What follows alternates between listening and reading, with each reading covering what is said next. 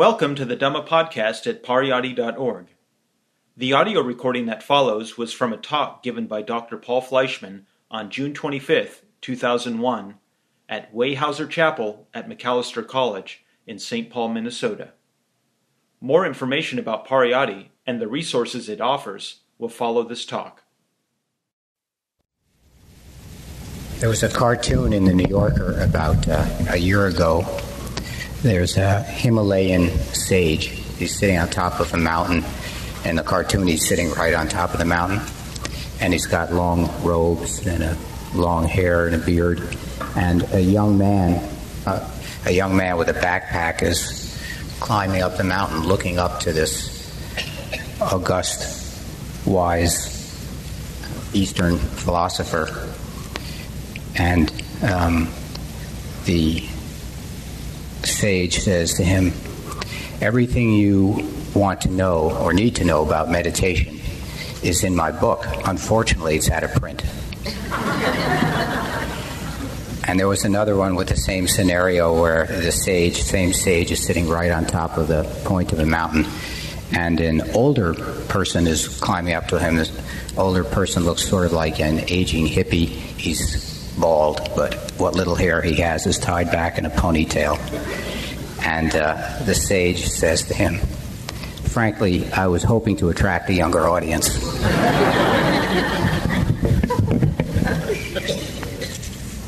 When I started meditation more than a quarter of a century ago, it was exotic. It was Eastern, and it was mostly for a younger audience. And that's changed significantly, as you all know, and you can tell if you look around tonight. I want to start with an anecdote that's intrigued me lately, and it's an anecdote about the scientific method or the objective observation of reality without preconception. The anecdote involves two college dropouts.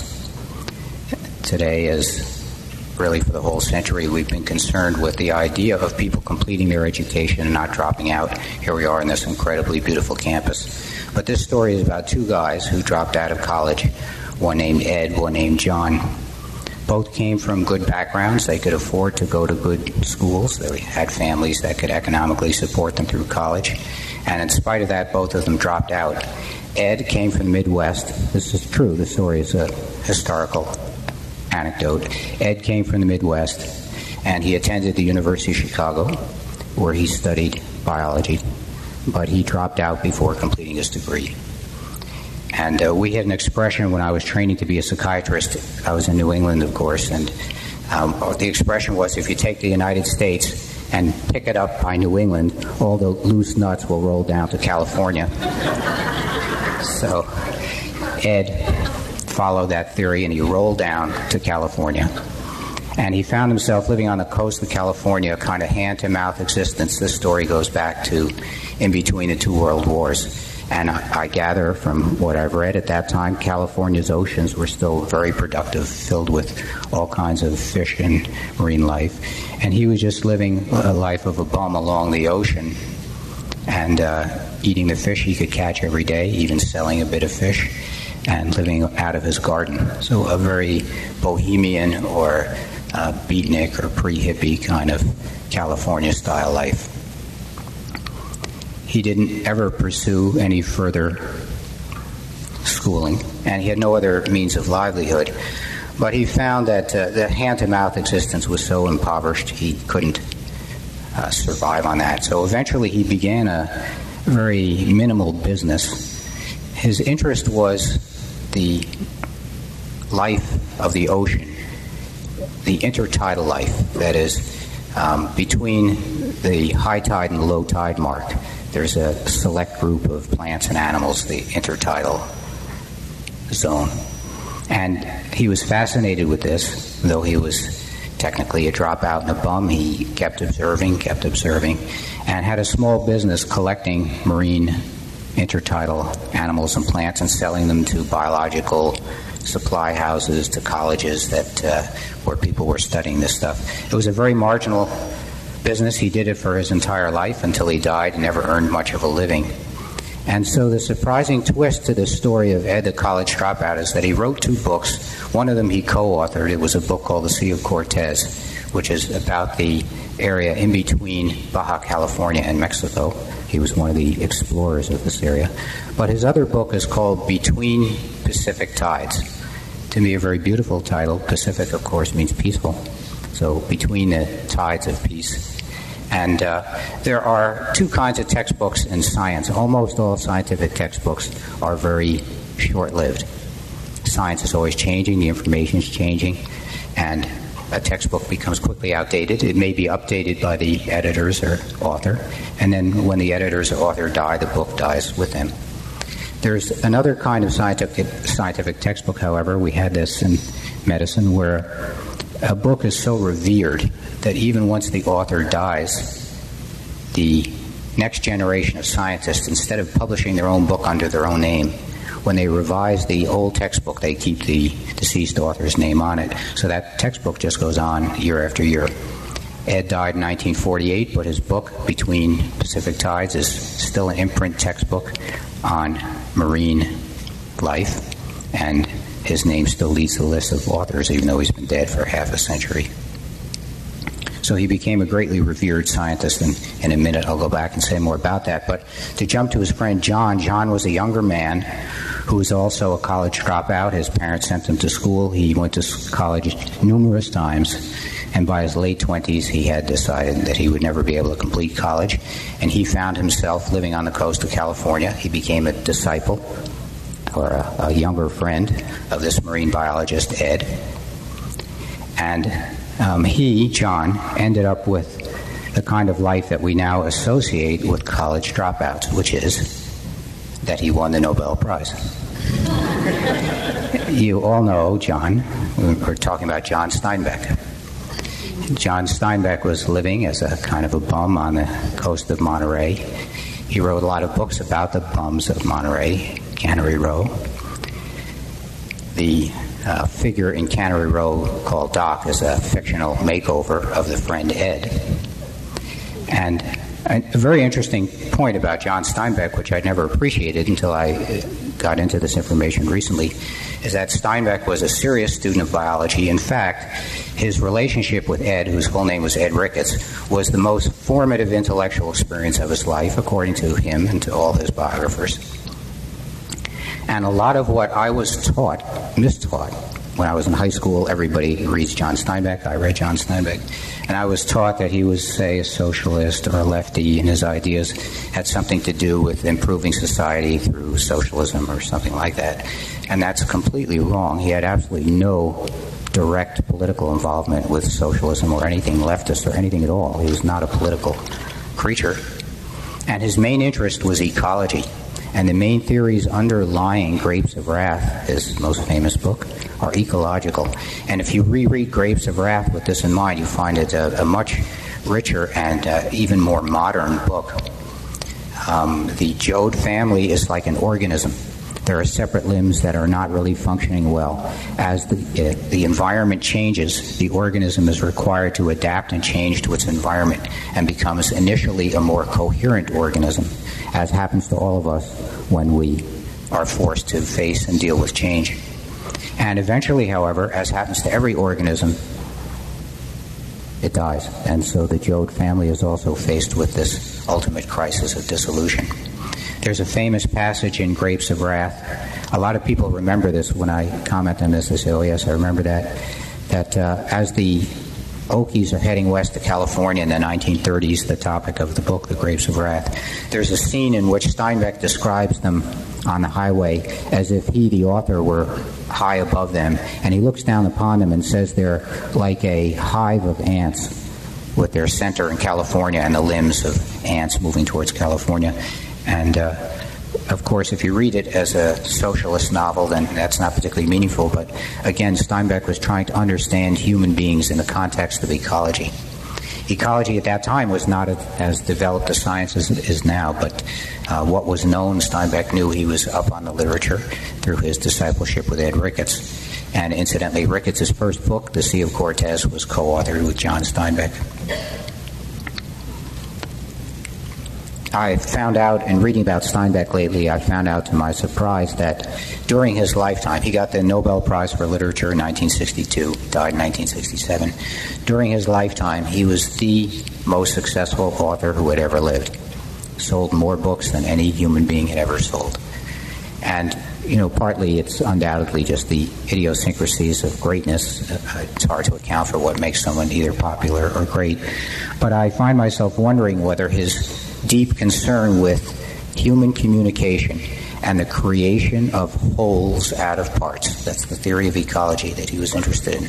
How does an organism cohere? How does an ecosystem cohere? What gives coherence to the whole when it starts with individual discrete units? I wonder whether that knowledge, that systematic pursuit of his, is part of his skill as a great communicator, and we'd have to say a great communicator on behalf of human goodness or human coherence.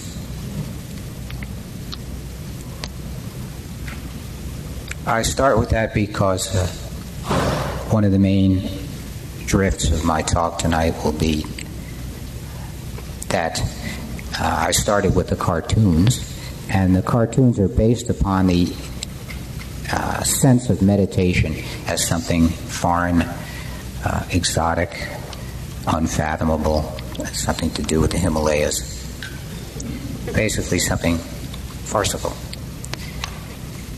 Almost all of us, almost all people in the Western Hemisphere, and now really almost all people in the world, are deeply embedded in the scientific tradition. The great change that's happened on the planet is the leadership of the attempt to understand based upon observation of reality without preconception. That would be the basis of the scientific method. So it was very important to me in my attempt to find meditation and to become someone who would meditate, to find a meditation that was based upon the same sort of open-ended, empirical, direct experiential observation, rather than a meditation that's based upon any particular preconception.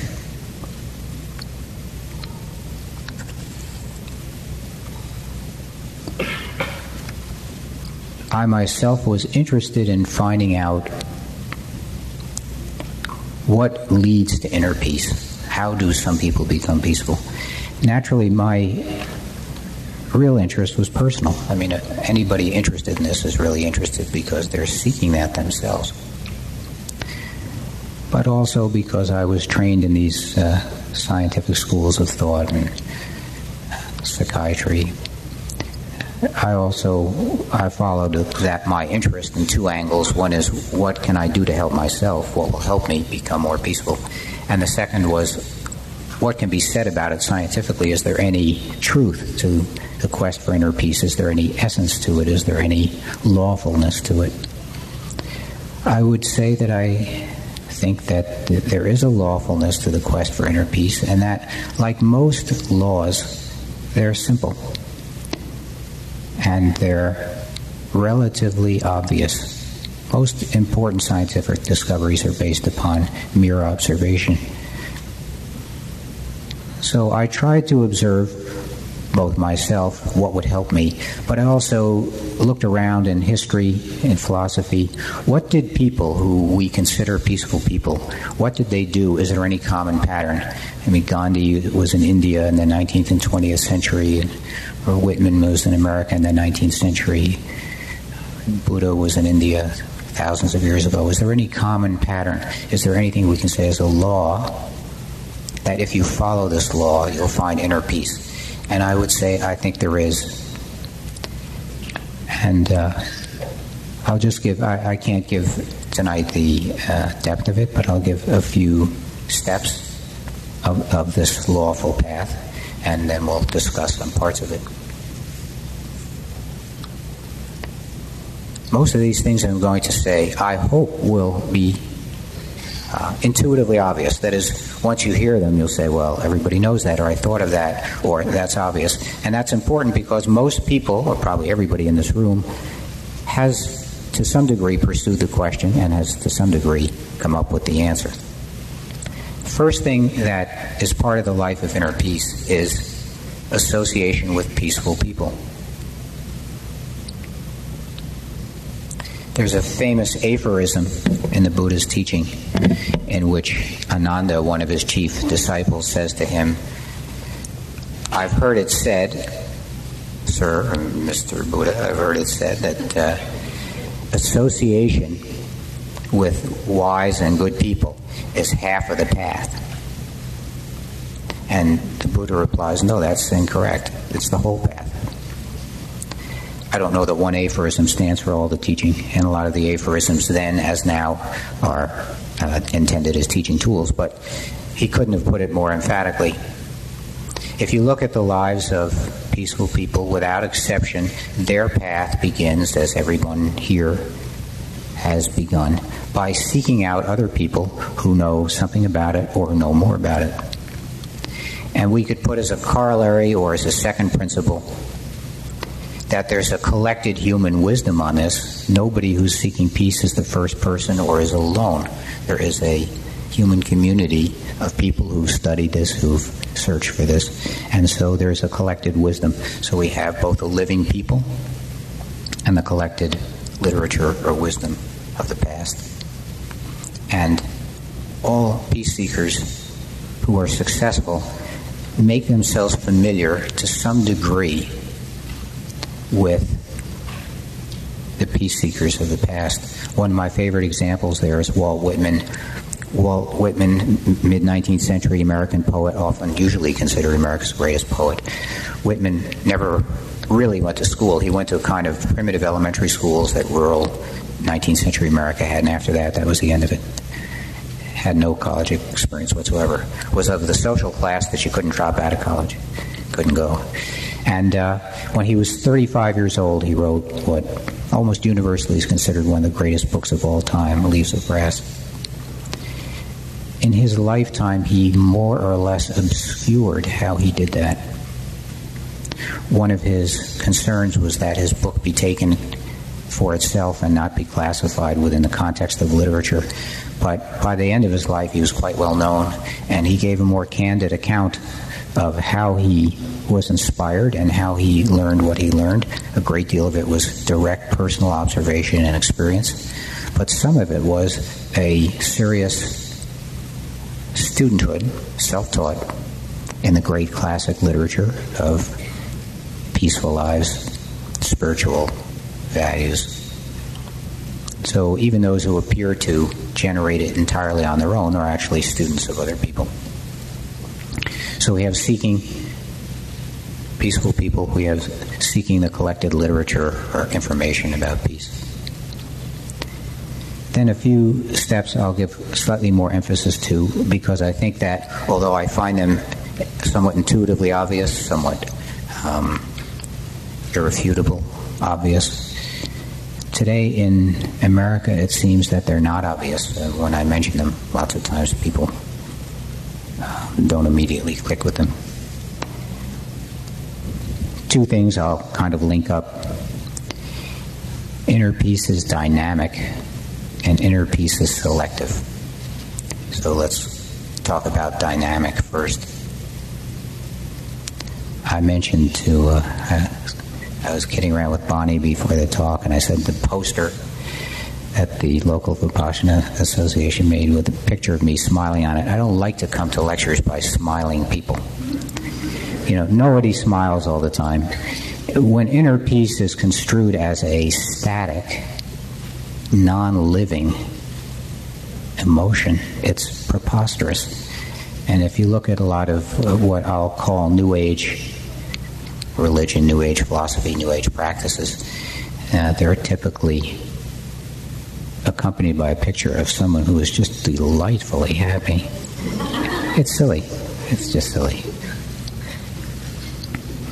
Inner peace is dynamic. That means to some degree you have it. To some degree it grows within you. To some degree it deepens. And to some degree it will fade, or it will be temporarily eradicated, or it will be lost to you in some dark night of the soul, and then will return. And then may return more deeply, more enduringly, or less deeply, more enduringly. That is to say, it's a dynamic thing. It's a dynamic thing like all living phenomena. If we look at a human being, all we see is dynamism. Constant change. Nothing permanent. So how could any emotion be permanent? And the seeking of inner peace as a static, unchanging, unfeeling, false emotion of perpetual glee is extremely untrue to human experience and to the human heart. Maybe I'll...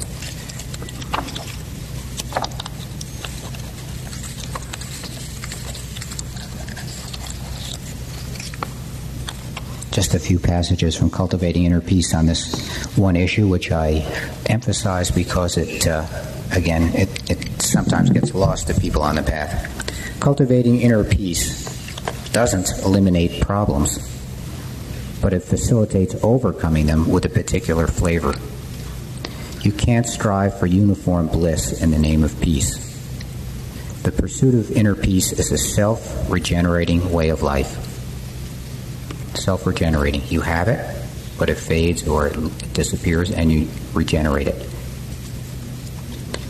As long as we live, we will be spun with demand and action, but we can design an orienting axis of stability. Peace is not an absence of problems, but a set of problem-solving attitudes. Very important. A lot of people looking for inner peace will get upset when they get upset. Gee, I'm upset and I'm not supposed to be upset. That proves that the path I'm on isn't working, or there's something wrong with me, or why am I not like the others? The answer is, it's dynamic.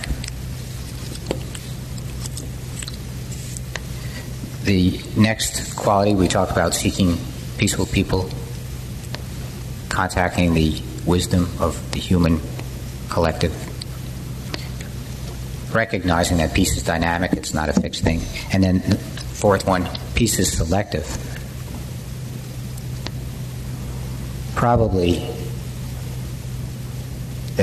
today this fourth one is the one to most emphasize to oneself, or in a conversation, I would emphasize most to you. As I said, I think these things are obvious laws of the search for inner peace. By laws that would, if there are laws, if in fact I'm correct, they would be true in all times and in all places. That's what a law is. But in certain cultures and at certain times, one or another aspect will become more important.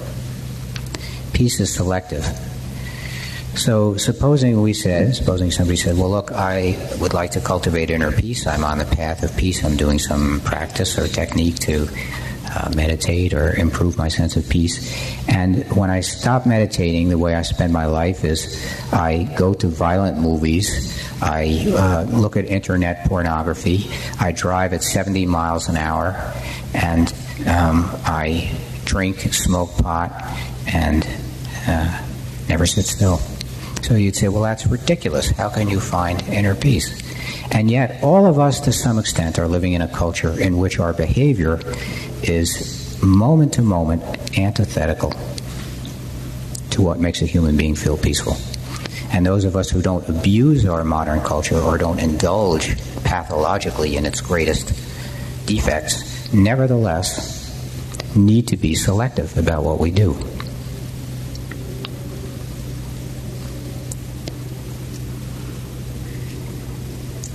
When I studied people whose lives seem to exemplify the quest for inner peace, people like Whitman, Gandhi, Thoreau, Buddha, the one thing that they absolutely shared in common was the concept of a selective life. In some traditions, in Christian traditions, called intentional life. In Buddhist traditions, called mindfulness. I use the word selective, a non-judgmental, non-tradition-based idea that what you do is who you become. I'm going to say two things that sound opposite and sound in tension. The first one is, if you're just setting aside time to feel peaceful, if you're practicing some meditation, even Vipassana meditation, which I like and practice and we'll talk about a great deal more before the evening's over, even if you're practicing that, you sit still, meditate, and then the rest of your life is a life of frenzy, restlessness, distraction. How can anything possibly help you? So the important point of selectivity is, and this is the truth found by all peace seekers in all times, and it's the thread that ties together the concept of living a life of inner peace, is as much as possible, as often as possible, orient your life towards those things that make you feel peaceful and select out those things that get in your way, harm your quest, make you feel agitated, restless, unhappy, or desperate. Should be intuitively obvious, but it is not intuitively obvious to most people today. And in fact, the new age or new attitudes of towards the formerly Eastern disciplines are attitudes that one can get away with anything or do anything just so long as one has this practice or this discipline. Something I think is quite self-deluding.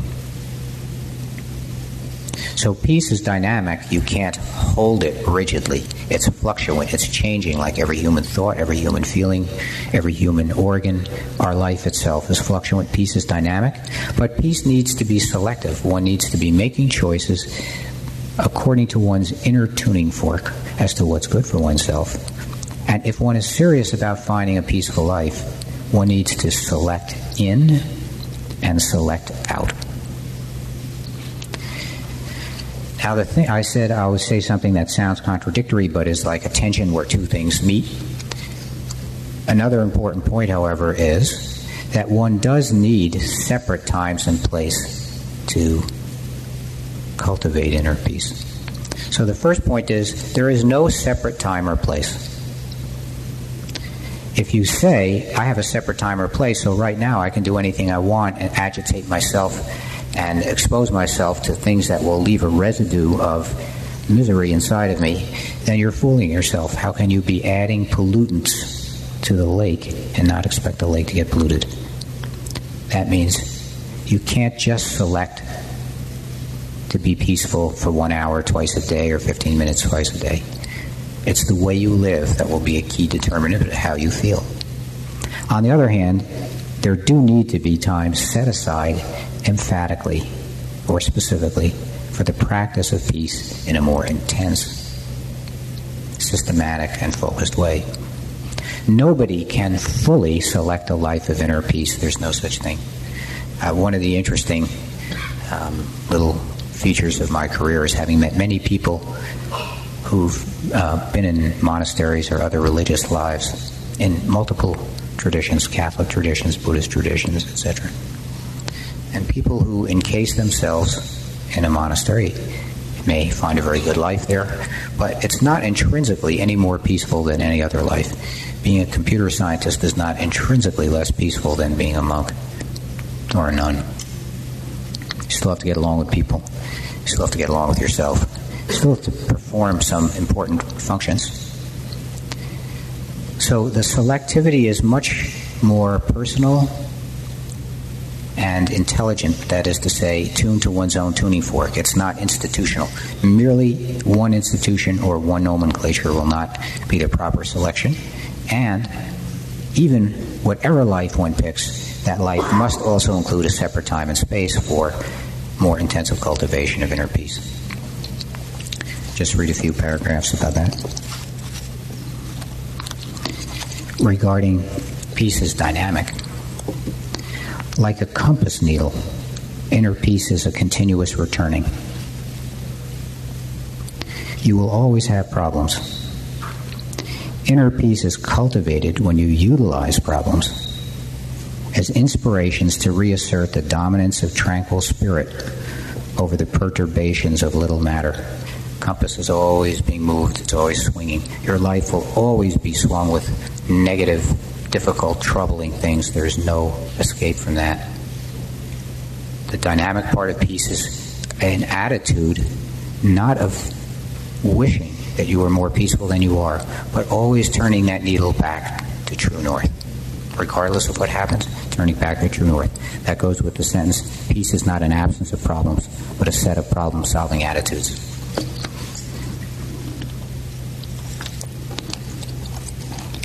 selectivity, slightly different than dynamism. To cultivate inner peace, you'll have to think like this. I'll simplify my life. Constantly returning my compass towards peace is a start, but is not enough. I'll also have to trim the fat, relinquish the trivial, in order to enhance the essential. Peace is also a not doing. Peace is not just a more or better way to be human. Peace is also a determination to become less human. My editor hated that line. I insisted upon keeping it in. Yeah. Peace is being less human. One of the things we hear in our society today is, be more, do more. So it's also important to remember, do less. Which less? It's not like there's a rule. It's not like there's one thing you shouldn't do. But each person needs to find within themselves those things that are toxic to their personality, to their life, and diligently make an effort to eliminate them. Another aspect of inner peace, seeking peaceful people, becoming familiar with the human treasury of thoughts about peace, understanding that peace is dynamic. It's not going to be something you grasp in your hand. It's something you return to hundreds of thousands of times. Being selective about what you do and don't do, leading an intentional life. Closeness to nature. No matter what tradition you look in, even those traditions, it's said that the Western religious traditions have not been friendly to nature. The Bible, there's a famous essay by an ecologist named White, he's actually a historian, who said that the Bible begins with man being given domination over nature, and that's the start of the ecological crisis in the Western world. Personally, I have doubts about that, but whatever tradition you look in, doesn't matter. All people who seek inner peace find themselves in a friendly relationship to nature, and nature is variously defined.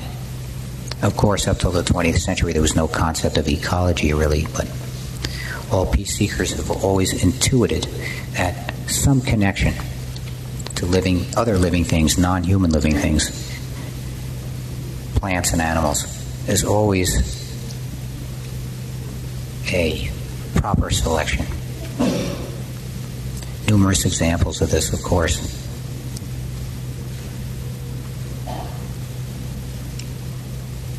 Throughout the Christian monastic traditions, the Buddhist traditions, constant reference to peacefulness to animals. St. Francis, of course, is emblemized in this way. Buddha is emblemized in this way. Buddha's first sermon, he's usually shown surrounded by deer, since he was teaching in the deer park. But more realistically, less metaphorically, I think almost everybody finds that some contact with natural environment has an immediate calming and soothing effect. There was a famous psychological study. If you ask people, tell me something lovely from your childhood, a good memory from your childhood, almost without exception, people mention some scene in nature. And this includes people who've grown up in entirely urban areas. If you ask people from Manhattan, tell me something lovely part of your childhood, a pleasant memory, they'll say, well, it was the day I went to the park or the day we looked at the river.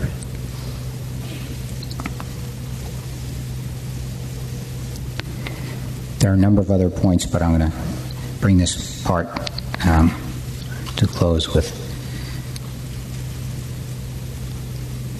I use the phrase participation, or we could say participation with care. I know that when I started looking for a way to be more peaceful, I went to India, etc. Frequently I heard people saying, well, that's just staring at your navel, or it's just selfish.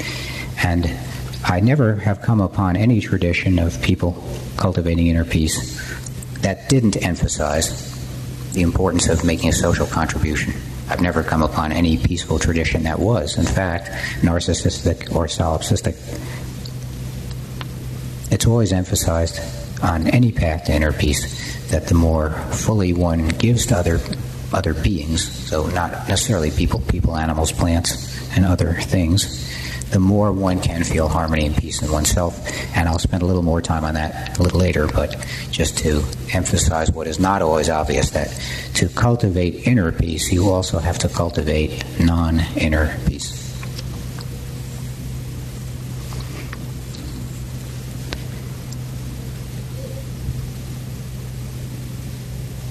To actually live a life that has these sorts of principles in it is not easy. There is not immediately support for this way of being a person in our culture today, and I don't know if and when there has been, but in our culture today there is not. When I determined to look around and find something that would be valuable for me, I came upon Vipassana meditation as taught by Mr. Goenka.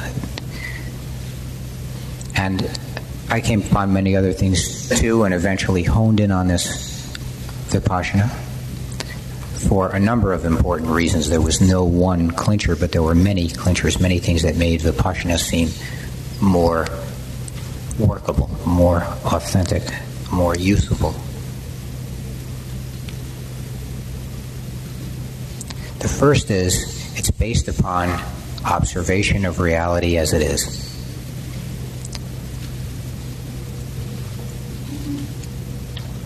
I went to India while I was still in medical school. I studied some medicine there, and I also went to many kinds of ashrams, many kinds of religious places.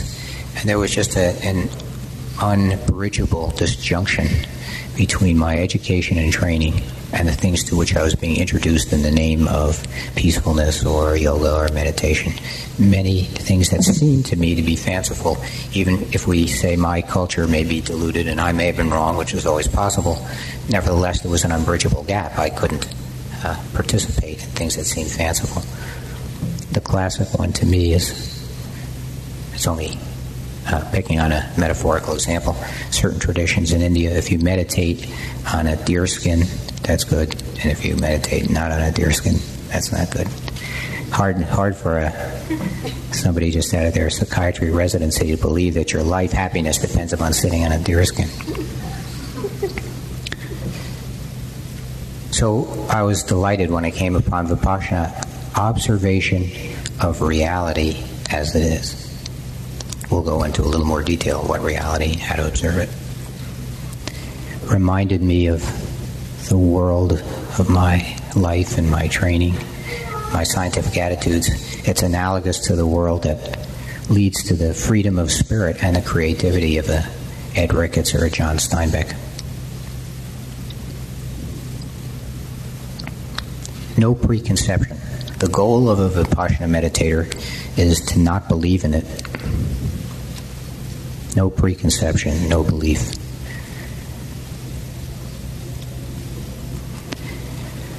Vipassana emphasizes experience.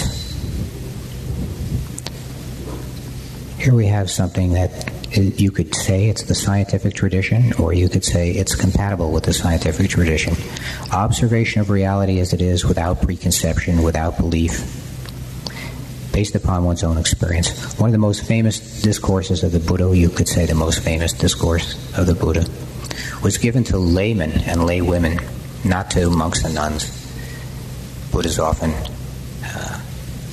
described as talking to monks and nuns, but his most famous discourse was given to a village in northern India, in which he said, don't believe in your scriptures, don't believe in your government, don't believe in me, don't believe anything I'm telling you.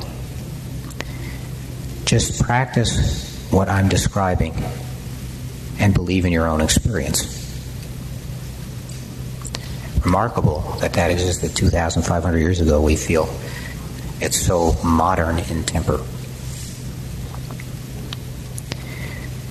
Another important, these are the things important to me about Vipassana. Another thing about Vipassana, as I was taught it when I came upon Mr. Goenka in India, who was teaching Vipassana courses, 10-day courses, as I'm about to describe in a minute or two.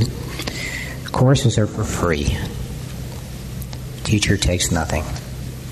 teacher can't be paid. If the teacher's paid, it's not Vipassana. I'm told today that in the United States there are people who call themselves Vipassana teachers and who charge, or there are Vipassana centers that charge. I don't have any patent on the word. Mr. Goenka doesn't have any patent on the word. Anybody can use the word, but you can't get Vipassana if you've paid money. You're not getting Vipassana. The example I like to use is if someone has a restaurant and I go to that restaurant and I pay for my meal, there's nothing wrong with that. I don't negatively judge that. Everybody should have a way to earn a living. I myself work for money, earn a living. But if one of you invites me to your home, you give me supper, and as I'm about to leave, I say, "That was a very nice evening, thank you for supper," and you stop me from leaving it at the door and you say, "You owe me $20. There's something wrong with you. We all know, everybody knows, whether a person is spiritual or not, whether a person has ever participated in any spiritual tradition or is a complete skeptic, everybody has had spiritual transmission. We know that between two people, something passes. It is not tangible, it's not material. Well, if it's just something common, we don't call it a spiritual transmission. If it's something negative things get transmitted between people. We tend not to call it a spiritual transmission. But when we go to somebody's house for dinner, we know we're getting more than food. If you pay for Vipassana, it's not wrong. It's just not Vipassana. You're not getting what is transmitted between people when a gift of that magnitude is given and received. The emotional, spiritual accompaniment of the gift requires that it be a gift, that it be a free gift. So there's nothing wrong with running a restaurant, but that's not the same as going to somebody's house for dinner. Then another important thing about Vipassana, it is actually the practice of the Buddha before the religion Buddhism came to exist.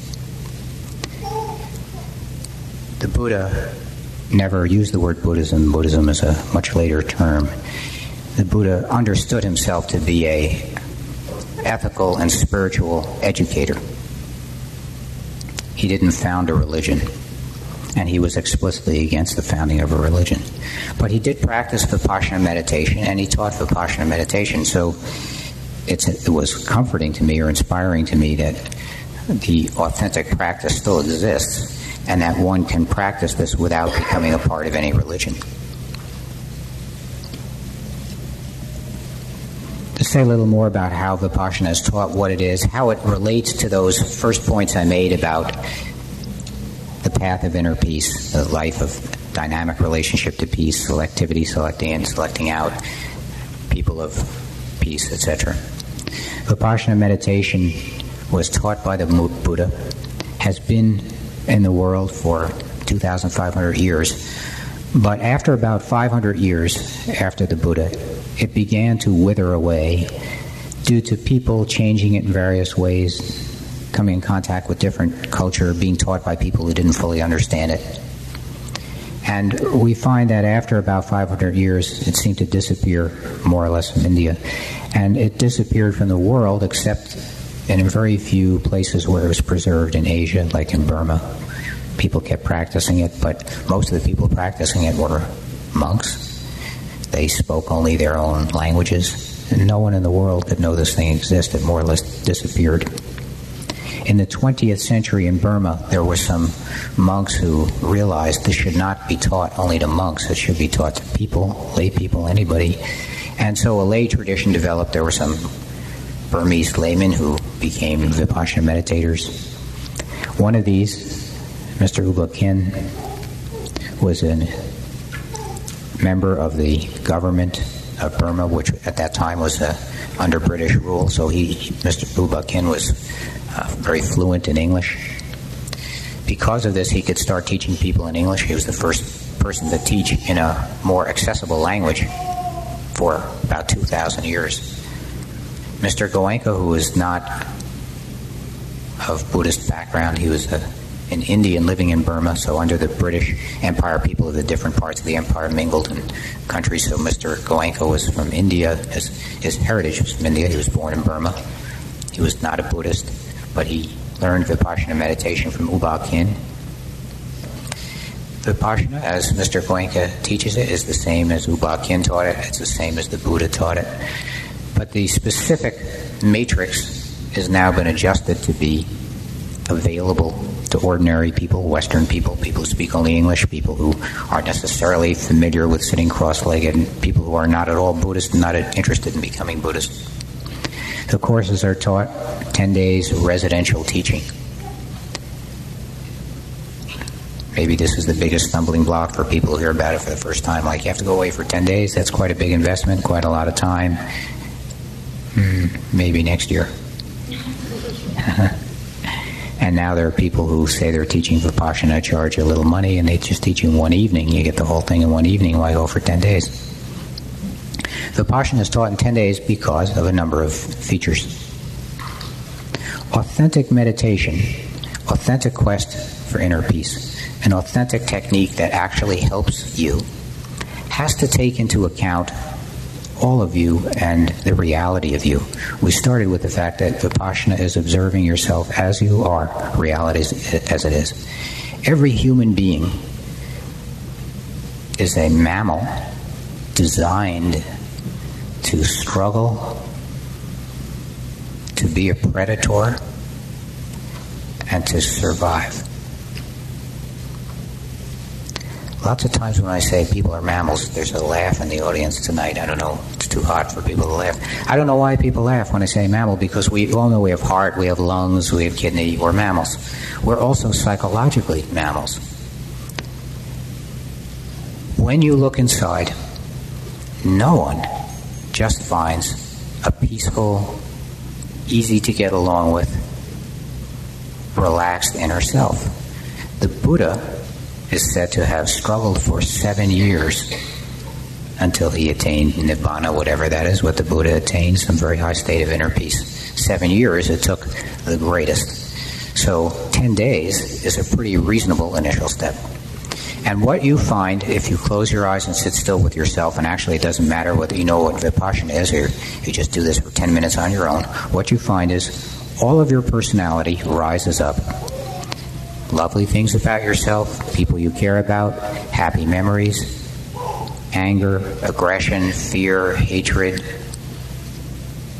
Every possible form of human foible and human evil is in every one of us.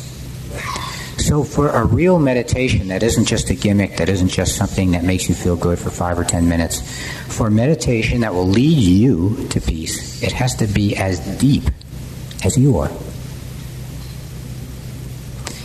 A meditation that works, by works I mean, it takes who you are and helps you live a selective, dynamic, peaceful life. For that to happen, the meditation has to be as powerful and authentic as the depth of all your thoughts and feelings. A meditation that will turn you to a life of peace has to take all that's within you that's antithetical to peace and turn it. It took the Buddha 7 years. It's taken me 25 years, and I'm still got a long way to go. So 10 days is not that much. You have to start with something significant and deep. Otherwise, you're just practicing some feel-good thing. There's nothing wrong with that. I'm not condemning anything anybody does, but we want to notice the difference between something that takes into account the depth of human nature and something that simply gives you a little buzz.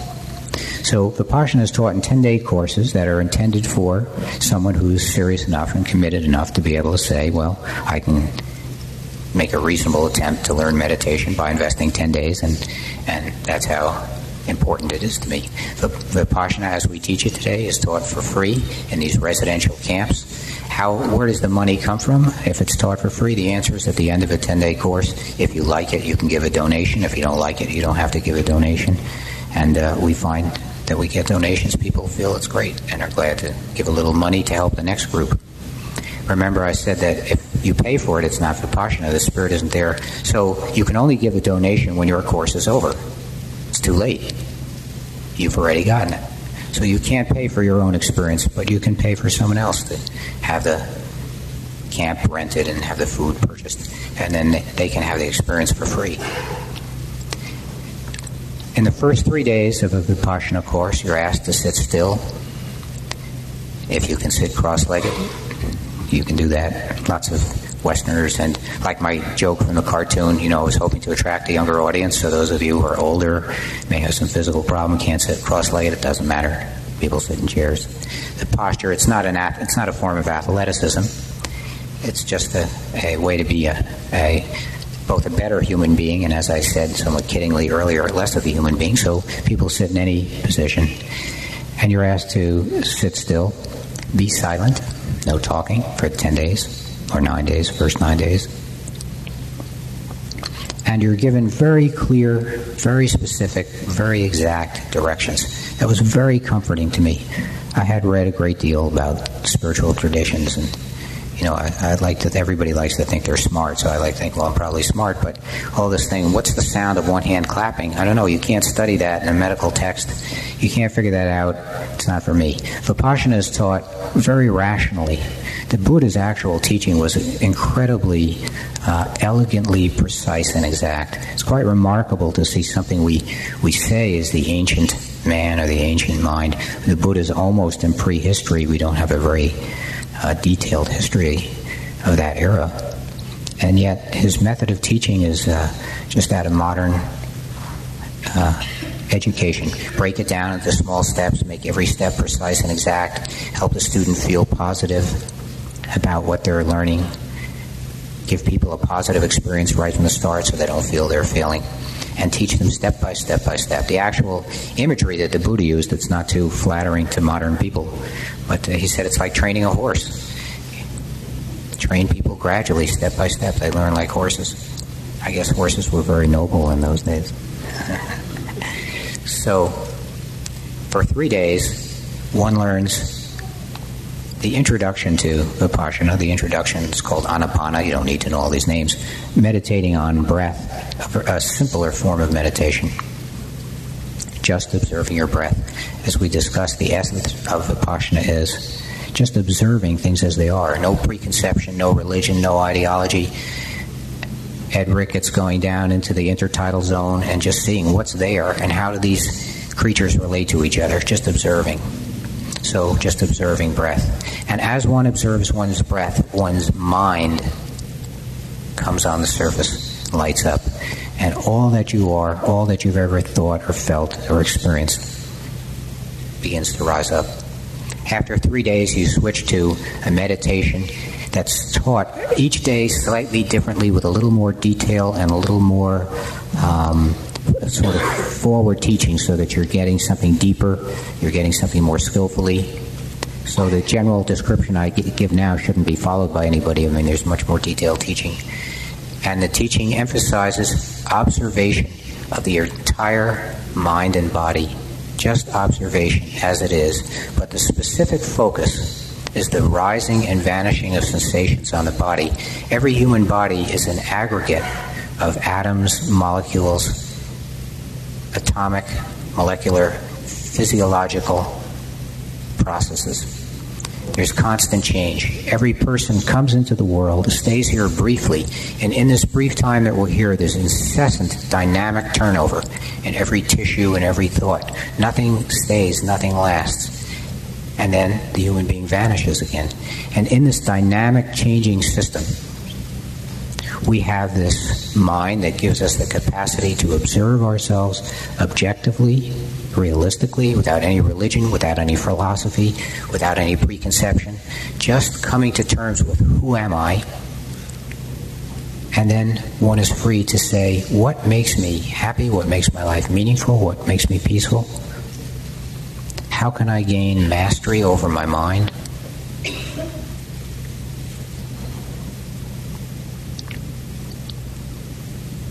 During a Vipassana course, you're silent, so you're turned totally inwards toward yourself. But there's always a teacher, always lots of chances to ask questions. And on the last day of the course, the silence is broken. Everybody can talk with their fellow meditators about their experience if they want to.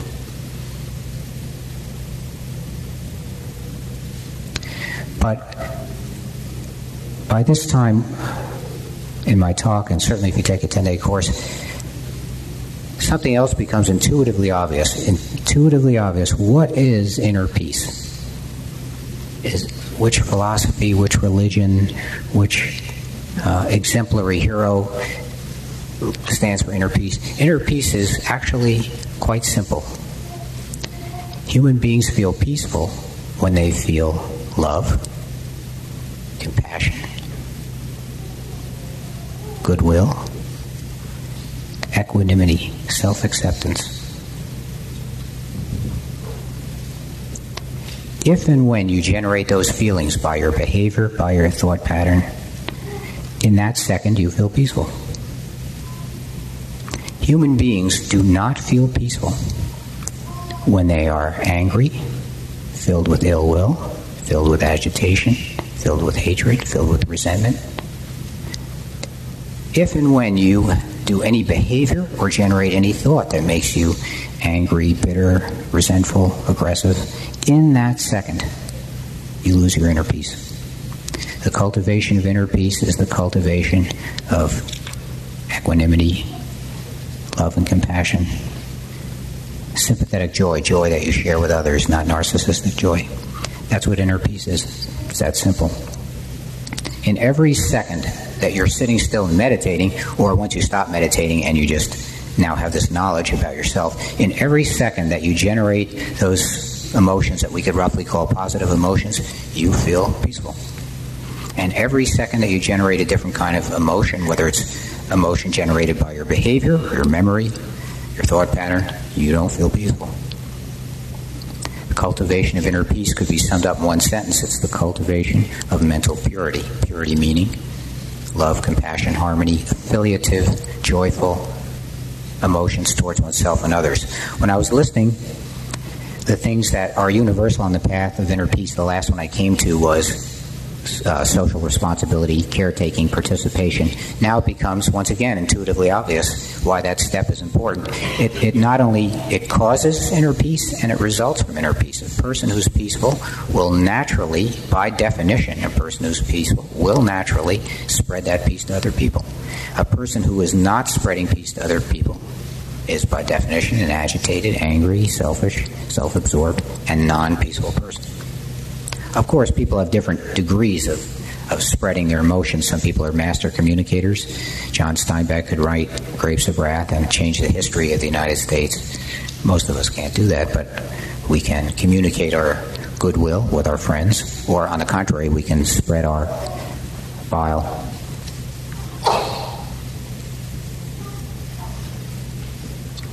Just going to read a few passages and then we'll stop the talk and just do questions.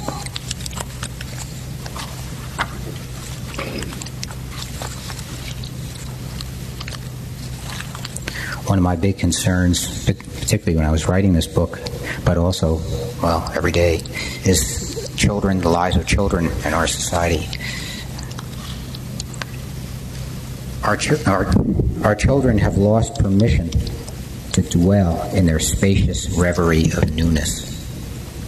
They no longer inhabit the structureless domes of uninterrupted afternoons. I always say, if you weren't bored as a child, I pity you. As, children inhabiting the structureless domes of uninterrupted afternoons. If you don't have a spacious sense of time and a chance to experiment and look around, if you're always structured, I think you lose something in life. So there's a great concern in my mind that children are being led into a world of incessant action and animation. Have you heard contemporary educators analogize the mind of a child to a computer? I think a peaceful mind is more like moonlight, wind, or invisible wings that are filled with lights, formlessness, and suggestions.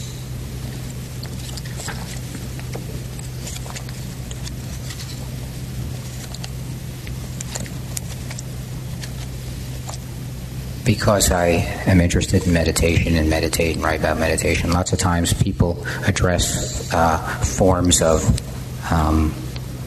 religious or spiritual thought to me as if they would think that I would be comfortable with them, and sometimes not. One of the key factors I stressed about Vipassana is realism, practicality, no highfalutin ideology, just observation of reality as it is.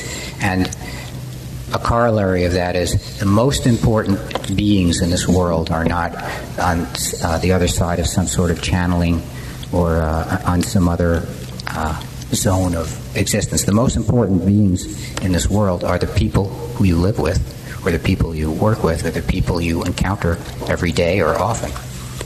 So, metaphorically, I say, if you haven't heard angels speaking, it's because you weren't listening.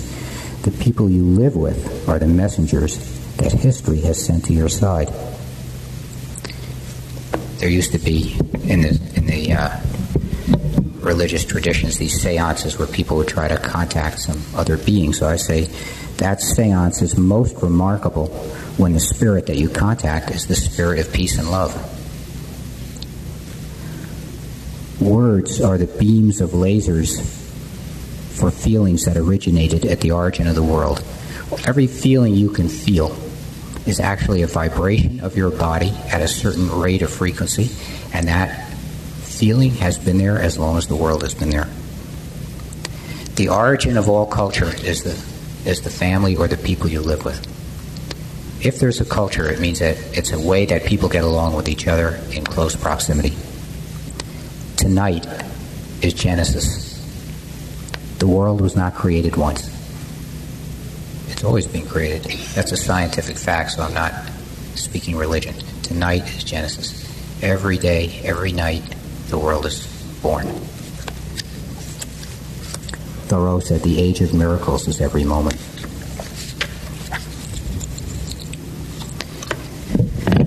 Another big concern of mine, I grew up in the 60s. I was a product of the era of activism, so I was very concerned that meditation might make people inactive. And particularly, my particular concern is probably the commonest one today on the planet, is the fate of the life systems of the planet. Cultivating inner peace is the most important action we can take to help planet Earth, on whose back we all ride, whose breath we breathe, whose plants provide our food, whose sunlight is the source of energy for the molecules that form our body.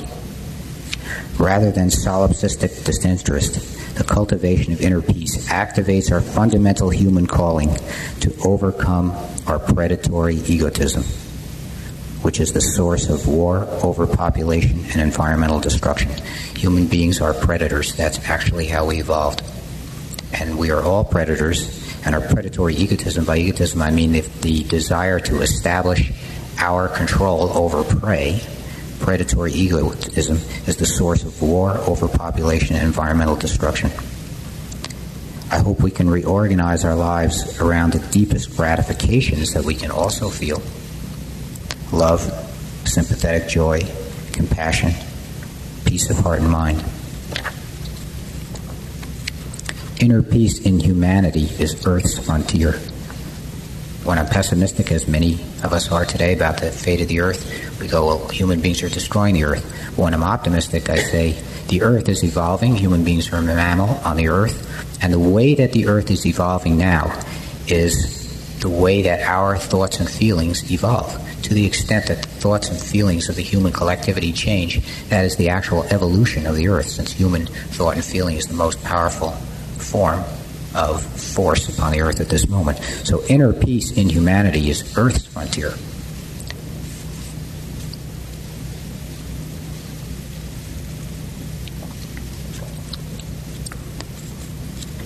As you grow in inner peace, your relationship to the world will change. Plants and animals will become your beloved and intimate neighbors.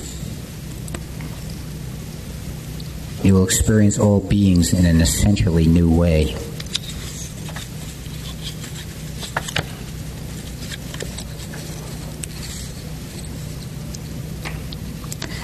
Dawn is everywhere all the time. So Genesis is everywhere all the time. Dawn is everywhere all the time.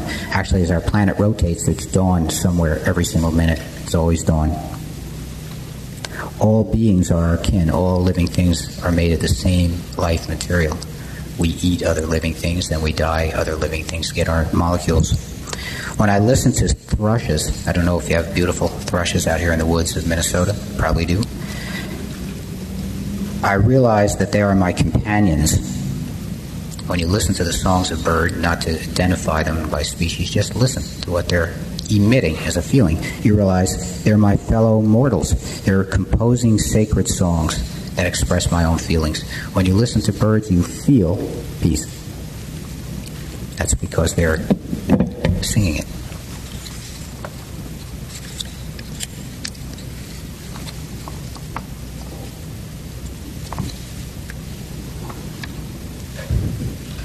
Psychologically, whatever we see, we must have the neurological capacity to see, or we couldn't see it. For example, we see a certain range of light, we call it visible light. There's other kinds of light called infrared light, which we can't see. We say it's invisible, but it's there.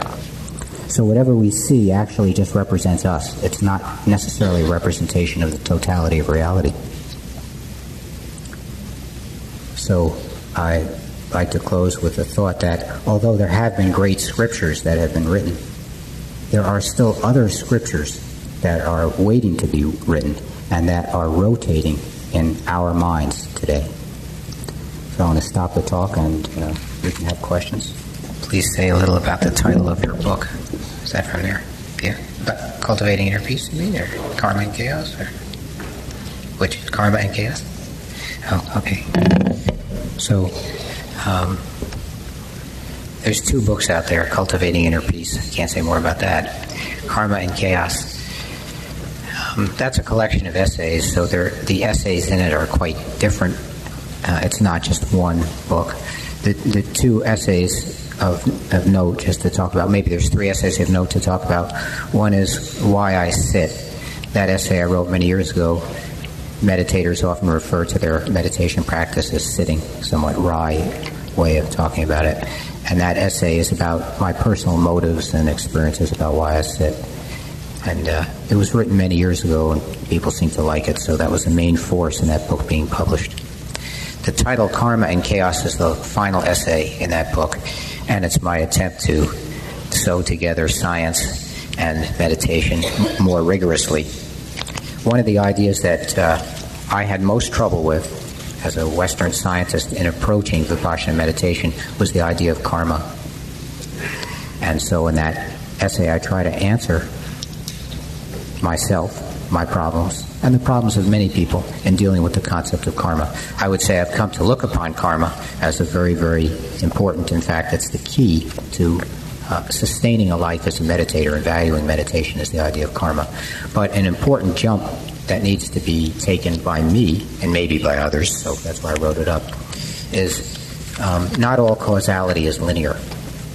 So chaos theory, a modern way of looking at scientific causality, shows us that things can be connected to each other, but not in an immediate or palpable way. And it leads to people asking questions, like, well, this person committed this heinous crime and they're pretty successful and happy, and so that shows there's no karma. Well, it doesn't show that at all. What it shows is that the link between cause and effect may be complicated. So in that essay, which is quite complicated and has a little bit of math in it that my son taught me, and it's an attempt to show the complexity and authenticity of causal thinking as it applies to the concept of karma. There's also an essay in that book about mental health and psychiatry and meditation. So,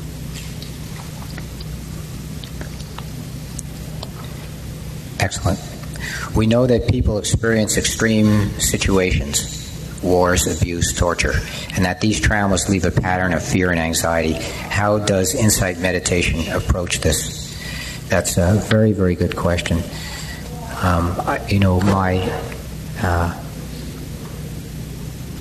A few thoughts jump into my mind. The concept of post-traumatic stress disorder is a psychiatric concept, but very much in popular mind.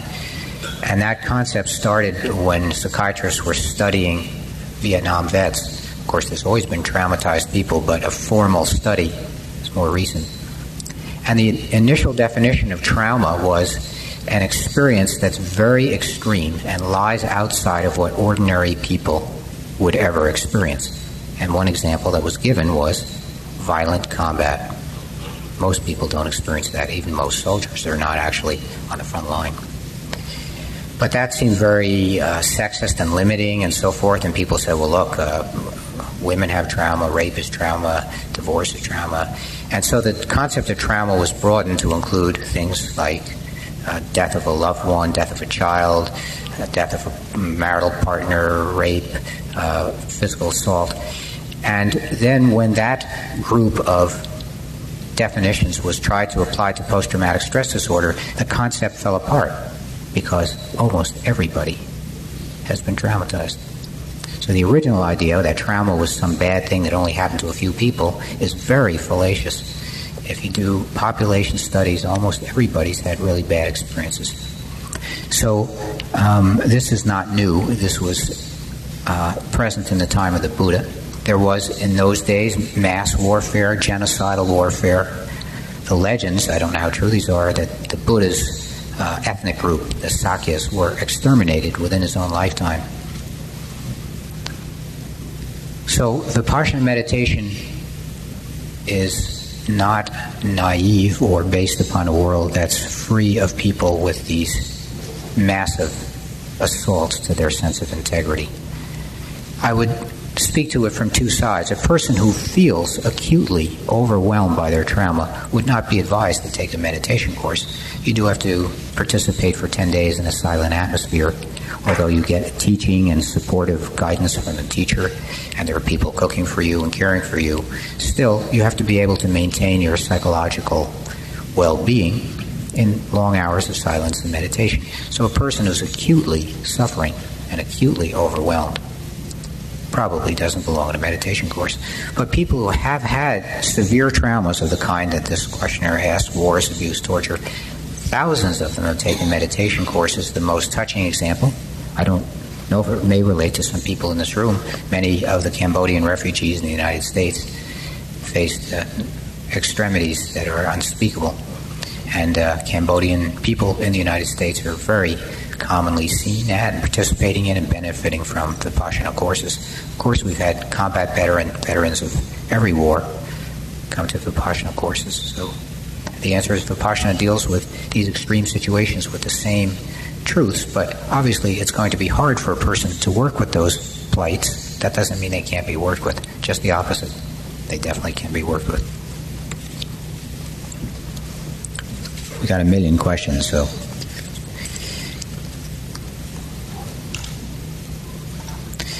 Very interesting. Can you illuminate or dispel the idea or difference between a peaceful person and a passive avoidant person? Excellent question.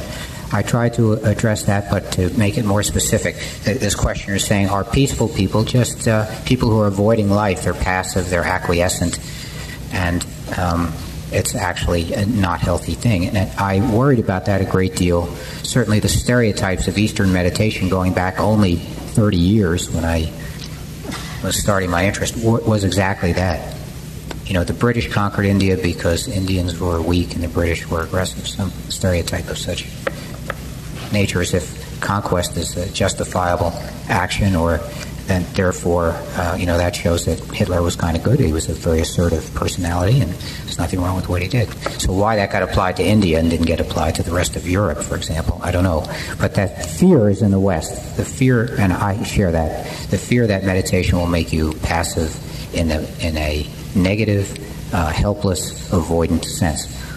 So a few answers to that are, if we look at the Buddha as an emblematic story, if you look at statues of the Buddha, the guy's always sitting still, he's not doing a damn thing. But if you read the Buddha's life, you find out he was a hyperactive guy. In fact, he probably should have done a little more meditation. He was always on the move, always talking to people. If you count up the number of lines he spoke and imagine a person spending their life speaking that, you see a very socially committed, what today we would call a social activist, wandering all over India, actively seeking out places of trouble to intervene actively. Then I have the example of my teacher, Mr. Goenka, who's done the same kind of thing. in a poem I've written about him, the thing I comment on most saliently is how much jet lag he must have experienced to serve the students he was teaching and serve them entirely for free. And now he's in his mid-70s and continues to constantly put himself out on behalf of other people. So I'd say the originator of Vipassana and the emblematic teacher of Vipassana don't exemplify passivity at all. Now that we have Vipassana commonly in the West, I mean, somebody could do a study on this. Does meditation make people more passive and avoidant? But the difference between passivity and Vipassana are that passivity is avoiding the unpleasant. Vipassana is encountering or confronting the unpleasant. It's not unlike a flip side of the coin of the question about trauma. The answer is, if we can encounter and confront these things objectively, using meditation to take us to the depth of our feeling life, we become less avoidant and less fearful.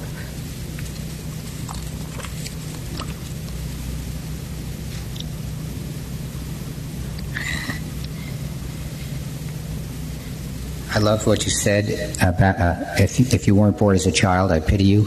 What do you think about the emphasis on children spending more and more time on computers and TV? I think it's extremely destructive. A human being is primarily relational. Even if you think of us as predators, we are not solitary predators. When human beings were hunting mammals, we hunted in bands and packs, not primarily as solitary hunters. The Native Americans consider the wolf their closest kin because the wolf hunts in a pack. So at our worst, we're social. At our best, we're social. I was saying the messengers we get from eternity are the people right around us, all of whom are just born in this time and who are near us and who are the feedback we're going to get in our lifetime. So the social connection is the most important connection. The verbal connection is very important. Meditation happens in silence, but people share a life through words and physical proximity. Those human beings who grow up primarily relating to electronic stimuli are going to be less proficient in relating to people. Obviously, I'm not completely against these forms of communication, forms of expression, forms of intelligence like computers. But when children are exposed to them without limits, when children are overexposed to them, it's just as dangerous as exposing children to food without limits. Food is very healthy, everybody should eat. But if you just leave around a bunch of ice cream and Twinkies and say, kids, eat what you like, that's not parenting. So it's not parenting to allow children to set their own limits on instruments that can destroy their capacity to relate. Can you please comment on the difference between the act of meditation and the state of meditation? Very good question. There used to be a lot of interest in when meditation was becoming a popular word for the first time. Beatles were meditating. You know, what's an alpha wave? Does TM give you alpha waves? There is no such thing as a state of meditation. Never heard of it. Once you join a meditation course, you'll never hear anything like that. Meditation, as I described, is all states of mind. Every single state of mind you've ever had should eventually come up in meditation. And the way you will learn to cultivate peace of mind is those states, many states of meditation that bring you harmony and peace. You'll go, this is what I've been looking for, now I have to cultivate this every day in my life. Those states of mind, thousands of them, that bring you distress, you'll go, well, why have I been cultivating them? Why have I been living this way? Why have I been thinking and feeling in these patterns that make me miserable? So the state of meditation is all states of mind. An experienced meditator is someone who has meditated through every state of mind that their mind can have. I'll skip that one in a second. Yeah, right. How often is Vipassana offered? What areas of the country? Excellent question. There should be pamphlets in the back that answer that question. Vipassana, there's no day of the year where you can't take a Vipassana course in the United States, but that would require some travel. We have centers in Massachusetts, Washington State, Texas, and there are also some centers in Canada near the United States, and Vancouver, and also in the east in Quebec.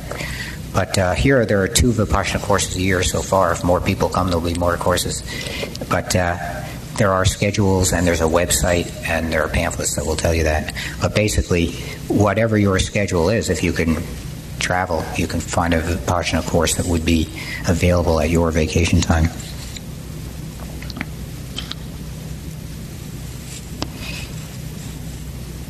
Is Vipassana meditation Buddhism, or do you consider it Buddhism? It's not Buddhism. I don't consider it Buddhism. The difference is Buddhism is an organized religion. Somebody says, well, I'm Christian, so I'm not Buddhist, or I'm Islamic, so I'm not Buddhist. Vipassana is just, as I described it, it's a education in happiness. It's a free transmission. No one becomes a Buddhist because they take a Vipassana course. No one stops being a Buddhist because they take a Vipassana course. Someone can be born a Buddhist and never have heard of Vipassana. Someone can have no interest in Buddhism at all.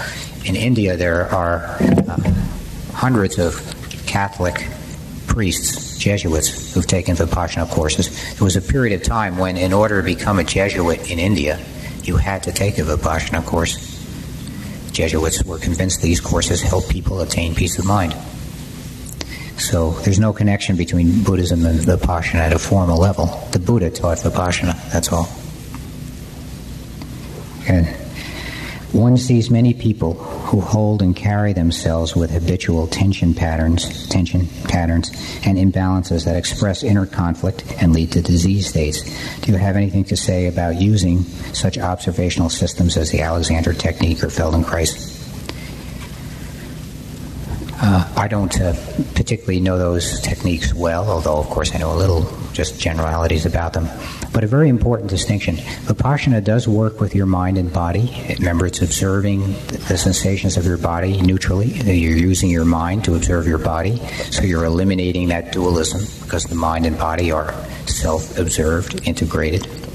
But Vipassana's intention is not health. If someone is using a similar technique for health, that's fine. But Vipassana is not intended for health. Vipassana is intended as a way of life to bring peace and happiness to the individual, and then to the individuals who surround that individual, and then to the individuals who surround those. All people die. Whether you're healthy or not, you're going to die. Vipassana is taught from the standpoint of those values that will hold your life together, those ways of being a person that are going to feel valuable when you're healthy and when you're sick.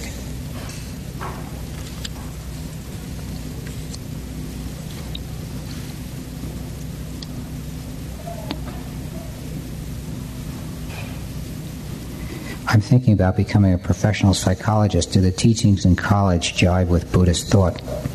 Or would I need to go to a special college?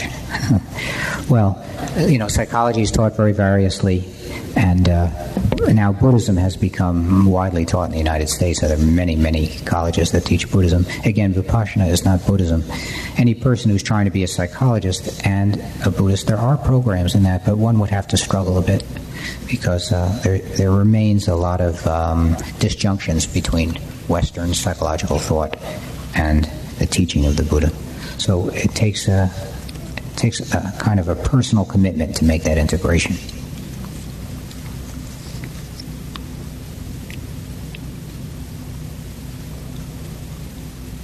Well, here's a quote. It's very nice, but it's not a question. Why does the human animal have so much difficulty achieving a peaceful mind when it seems so easy for other animals? There's that famous line in Walt Whitman, I think I'll go and live with animals. They seem so peaceful and self-contained. None of them seem to whine. None of them worship their ancestors. That's in Leaves of Grass. Well, I don't really know. I don't remember my life as other animals, so I don't know how peaceful they are. But when I observe animals, they actually seem to have a pretty difficult life. I love deer. I love to look at deer. We have quite a few deer in New England. I think you have quite a few deer here. Very, very, very fearful beings, constantly on the alert. My favorite wild animal are rabbits. The scientists say that a rabbit lives about a year or two in the wild. They are really a protein factory for coyotes, wolves, foxes, dogs, cats, owls.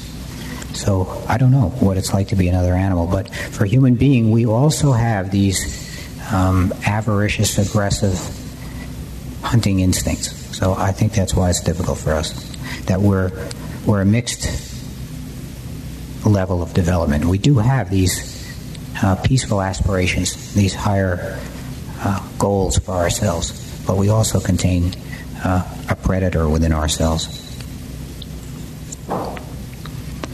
You did not mention the word attention, but I assume it plays a part in your approach. What is your understanding of attention? Attention is very important. When you meditate,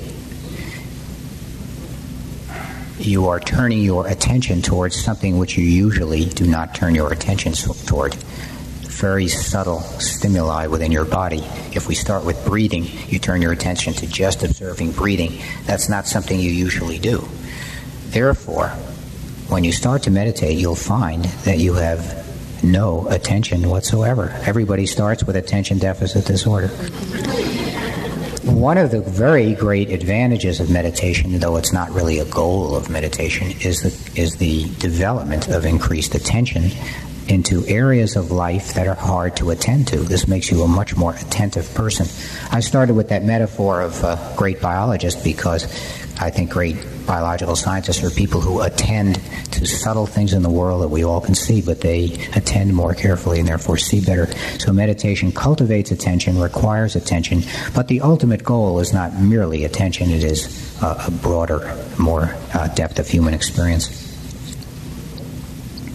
It seems that living in an active American family is not conducive to inner peace. How can one get through family life to cultivating inner peace? Very difficult question. Maybe that's the hardest question of all. It does seem that our homes have stopped being realms of peace. People used to return home and breathe a sigh of relief. Now people return home, flick on the computer, find their 28 emails behind. I was amazed when our son was in his freshman year in college, and we called him up or spoke to him or something. He said it had a hard day. He had 48 emails to answer. That was an 18-year-old boy at the time, and that's his home, is his college room. So that's a very hard question. Within one's own life, I would say the question is how to be selective, and then how to convey this to others in a way that's not belligerent. Not belligerent, because if you say, our home is too noisy and you're making a lot of fuss here and I can't be peaceful, so you're a jerk, that's hardly conducive to inner peace. So the question is how to convey one's need for some, whatever you say, meditation, selective living, awareness of nature, how to create the space and time within one's own home. I think the most important step is to take the step oneself. Very, very few people are going to countermand you, prevent you from taking this step. But many people will inadvertently interfere. So the first step is to try to deepen one's own commitment and take action on one's own life. And then the second step is to try to communicate to others that this is positive, not negative. People often say things like, well, you're not doing this, that means you're against. You don't watch TV, that means you're against TV. That's not why I don't watch it. I don't watch it because I'm for something else. I'm busy. I'm busy meditating. I don't have time for TV. Nevertheless, I don't mean to be glib. I think that's a really hard problem. It's the great crisis of our time, is the loss of domestic tranquility.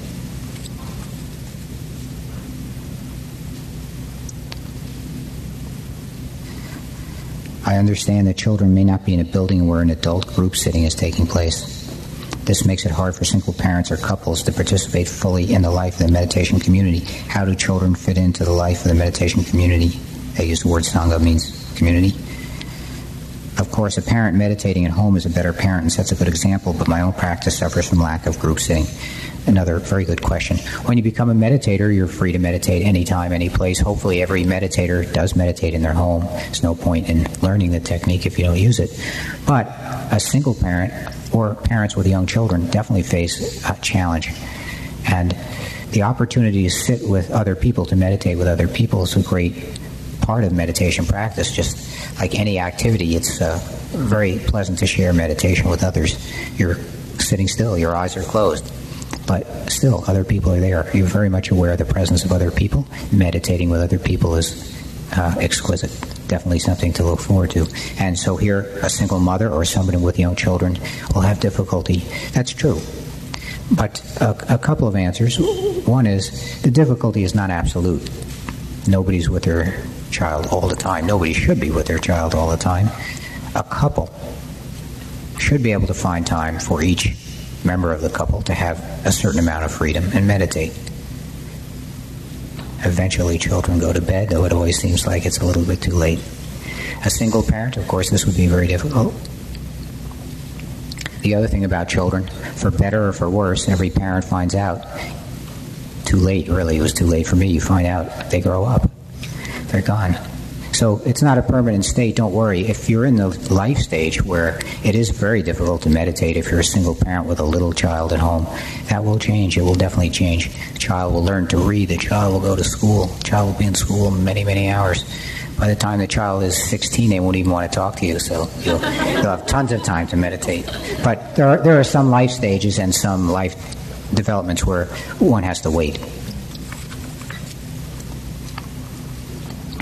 Is there a difference between inner peace and psychotherapy? And if so, what is it? I don't know why that's funny, but would inner peace stimulate or destroy creativity? Two linked questions. Psychotherapy is a specific professional procedure in which one person helps another person through professional skills that have been learned, mastered, practiced, and usually licensed. Psychotherapy can certainly be helpful to many, many people. I've invested a great deal of my life in the practice of psychotherapy. It's not the same as meditation. They shouldn't be confused, nor should one be used to devalue the other. I sometimes use the image, because this question comes up frequently, so it's like saying, what's more important, sleep or food? Well, the answer is they're both very important. You don't want to devalue one because of the other. You don't want to say, I had a good night's sleep, so I'm not going to eat today. They're both valuable. So psychotherapy is valuable for those people who feel they need, want, or will benefit from the one-on-one focused attention and knowledge and skill of a trained professional using their professional training to help with very specific problems.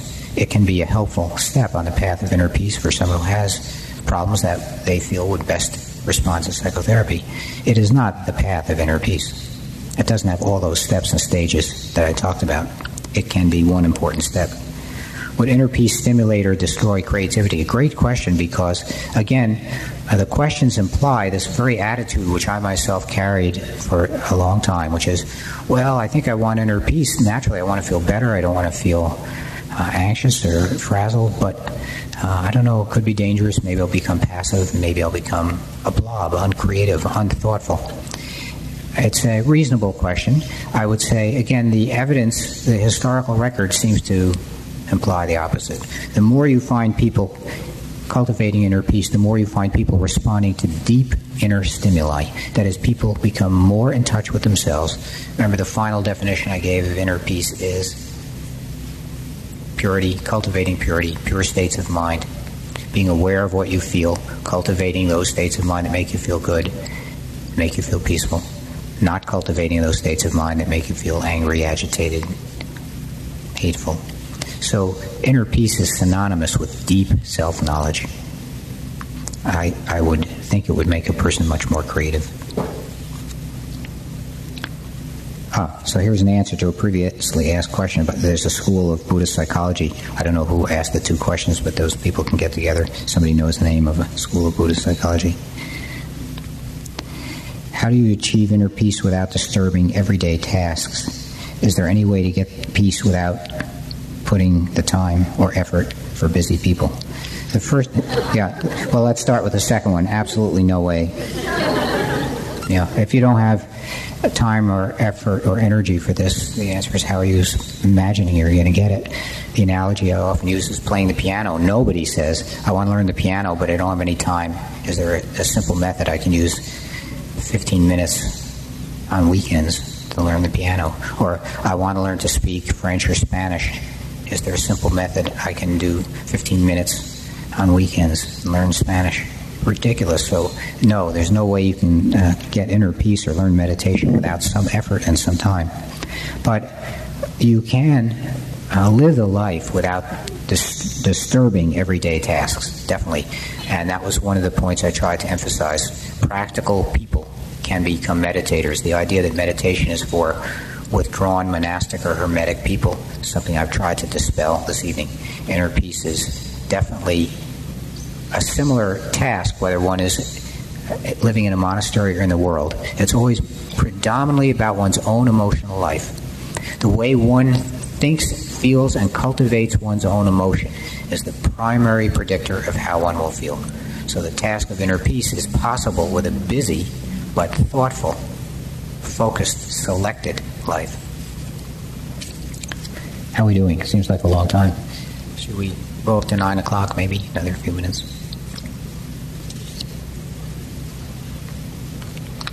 Buddha did not create a religion, did not intend to. Do you observe this? How do you establish this fact that Buddha did not create a religion, did not intend to? Yeah. Well, if you read the words of the Buddha, there's no reference to Buddhism.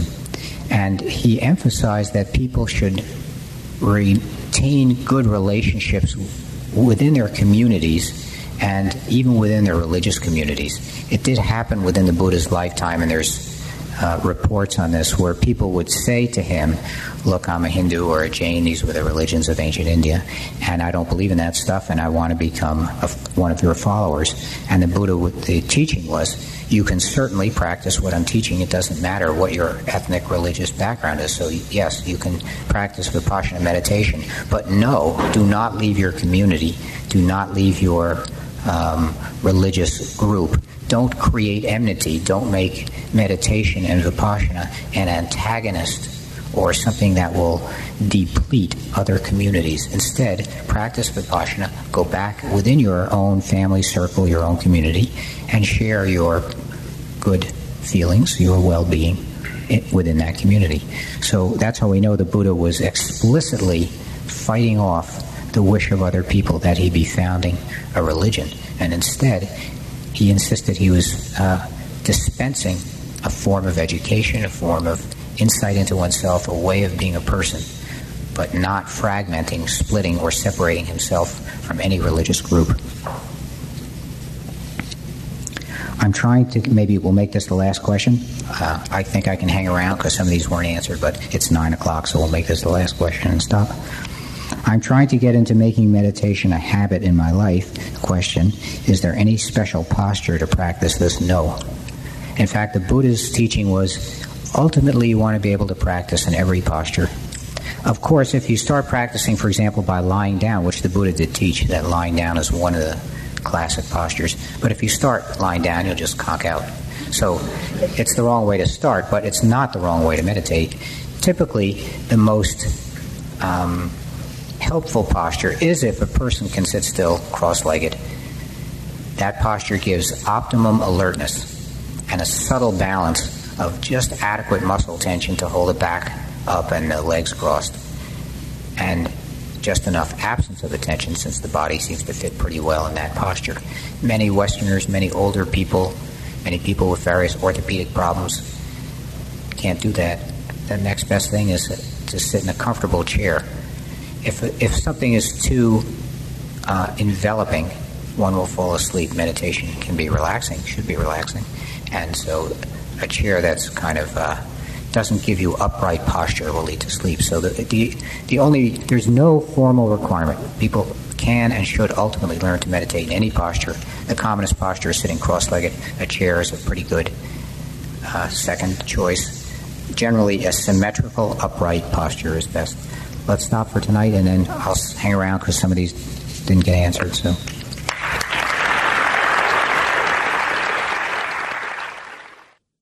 Find this and many more podcasts at Pariyatti, a non-profit publisher who offers written, audio, and video content, and whose mission is to enrich the world by disseminating the words of the Buddha, providing sustenance for the seeker's journey, and illuminating the meditator's path. For more information, please go to www.pariyatti.org. That is www.pariyatti.org. For more information on Vipassana meditation, including a schedule of courses taught throughout the world, please go to www.dhamma.org. That is www.dhamma.org.